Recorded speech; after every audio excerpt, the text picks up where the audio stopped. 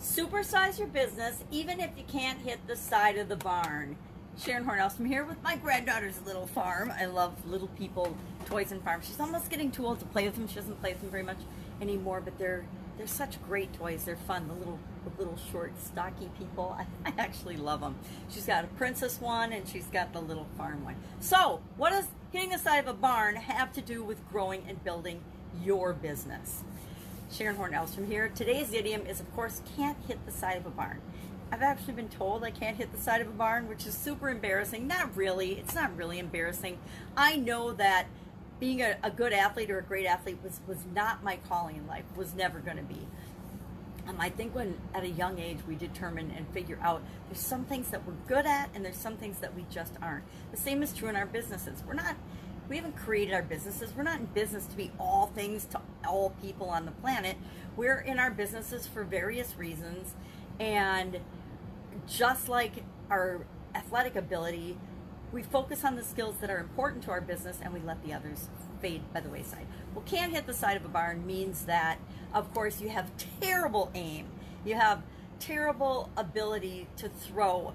You can't even hit a large giant target like the size of the side of a barn, or the size of a barn. This idiom, of course, comes from the 1900s baseball, when it was used to describe a pitcher that was not able to hit the strike zone. You know, the strike zone where they have to throw the ball so that the batter can actually have an opportunity to hit it. If they couldn't land in the strike zone, people would say they couldn't hit the side of the barn. He can't hit the side of a barn. And I remember my dad telling me I can't hit the side of the barn when I used to practice. My sister and I used to practice when we couldn't get to the tennis courts. We were both tennis players, and so we would practice hitting balls up against the barn door. We had a paved driveway and those giant barn doors.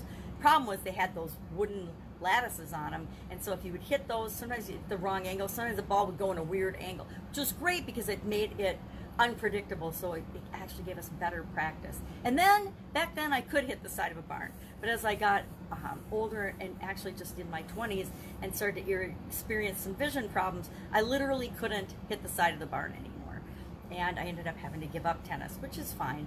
You know, as our lives change and we have different things and different experiences that happen, we need to adjust and grow. Same is true in our businesses. Things are going to change all the time, and we have to be willing to be flexible enough to adjust and grow and respond in the ways that create the business and the life that we want.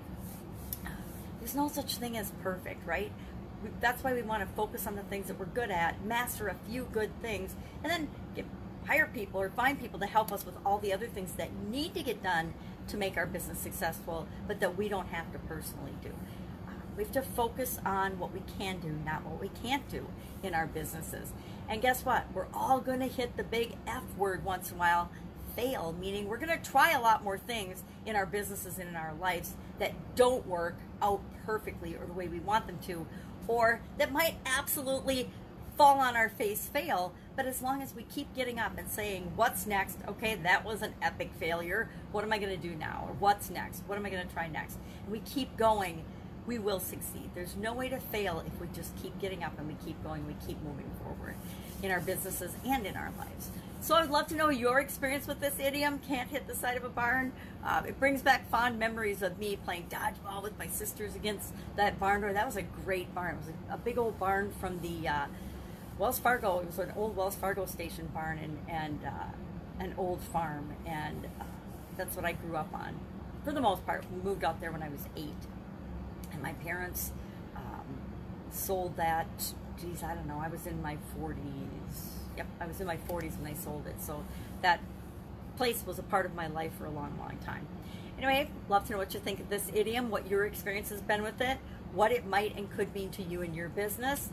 Otherwise, if there's an idiom you'd like to know the meaning of, if there's some phrase or saying and you're just like, where the heck does this come from? I don't get it.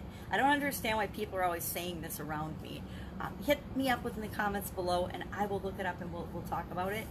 Otherwise, go out and have an absolutely amazing day, and I'll be with you tomorrow with another interesting idiom. What does it mean? Where does it come from? And how might you use it in your business right now?